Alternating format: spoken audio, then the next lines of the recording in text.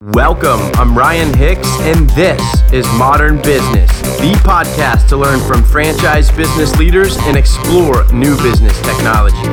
Our community is about sharing knowledge and tools that help us achieve our goals in business and beyond. Thanks for being here, and welcome to Modern Business.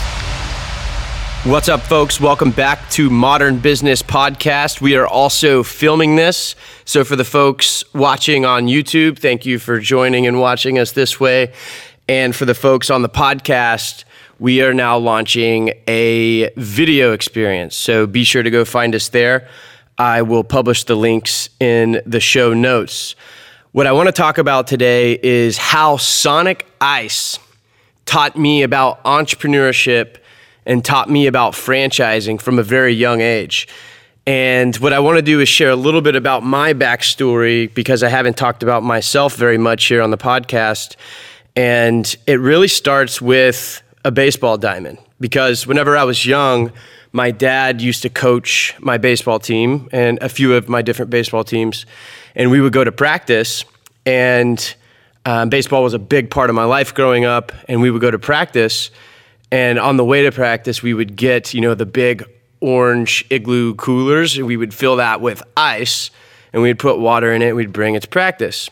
And it came to pass that my dad, everybody really liked Sonic Ice. So it became the thing. Anytime we went to practice, anytime we went to a game, it was Sonic Ice that we got.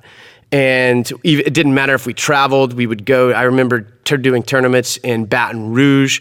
We had some really cool trips to Tampa, Florida, Oklahoma, all over the place, all the way down in Laredo, Texas, and out to the West Coast. And it was a really interesting thing because Sonic Ice taught me a lot about entrepreneurship and a lot about what it means to be a franchise. And so if you think about it, why is that? First and foremost, I'm the product of two really awesome parents because my parents taught me a lot about entrepreneurship and hustle and grind and hard work. And I will probably share a lot more about that in the future because I think there's a lot there. But it's really interesting because at a young age, and I always say, I've understood franchising really since going back to 8 years old, because if you think about it, about the Sonic Ice, what was unique about it is because everyone that's had it understands it's unique ice, but it's super consistent. And so it didn't matter if you went to the place in Irving, Texas, where I grew up, or if you went to Tampa, Florida, or wherever, it was always the same ice. And my dad used to point that out and tell me and show me that not only is the ice consistent, but their uniforms are consistent. The branding's consistent. When you push the little button and you order the food and the car hop comes out and brings you the cherry, vanilla, lime, Sprite, or whatever you get, the menu's the same, the experience is the same, and it's consistent. And what he also taught me is that franchising is a model that can help you scale. And I said, Dad, what does that mean, scale? And he said, going back and reflecting, he said, you know how Dick Lear owns Sonic? And I'm like, wow, that's right. And Dick Lear was our neighbor. He lived kind of catty-cornered the street behind me and then catty-cornered. We actually shared fences. And I remember his children were Tyler Lear and Lindsay Lear. And he said, they own the Sonic, but they own the local Sonics in Irving. And so my mind was kind of blown. I was like, wait a minute. So they own Sonic. Wow, that's crazy because it's such a big company and they're all over the place. But then he kind of taught me that no, it's the local folks. And the reason why we went to the locations that we did is depending on if we were going to game day or going to practice day, it was convenient. But there's tons of Sonics around. But we would always go to the ones that Dick Lear owned. And I just thought that I understood that from an early age. And if you really want to take it a step further, now in hindsight, looking back, it's like there's this local connection that exists that is really tough to exist if you're this massive brand. Because I remember I think one time we had triple headers and they brought extra ice to us in the middle of it, and that type of stuff only happens when you have local owners. And the paradox of that is that a lot of people think of a big, massive franchise brand as this corporate entity. And a lot of people don't realize that franchise brands are really the local business owners. And on small business, I remember whatever the weekend is, where it's the small business weekend, shop small business. It's a lot of people don't realize that shopping these big brands is really shopping small business, because it's local business owners. And so it was unique that I understood that at a young age. And so you've got this consistency in the Sonic Ice, you've got consistency in the brand standards and guidelines, and you've got this local ownership. And I understood that franchise business model.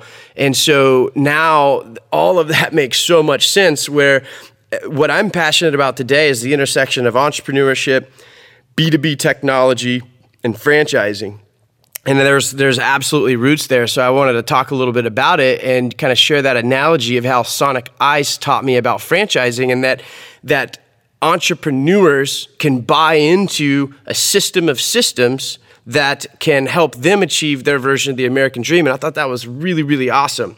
And so trips to the local Sonic with my dad taught me about franchising to get ice. And if you want to put the quote unquote icing on the cake, and you think about the experience of winning a championship, and how you dunk the ice bucket on whether it's the coach or the player, and it's kind of bringing that full circle, is that there's this understanding of how a baseball diamond and Sonic Ice taught me about franchising. I thought that was a little bit unique, and I thought I would share it. So what I'll do for the folks listening on the podcast is I'm going to share this. I'm going to put the YouTube link in the podcast, and for the folks watching on YouTube, I will do the same and link over to the podcast.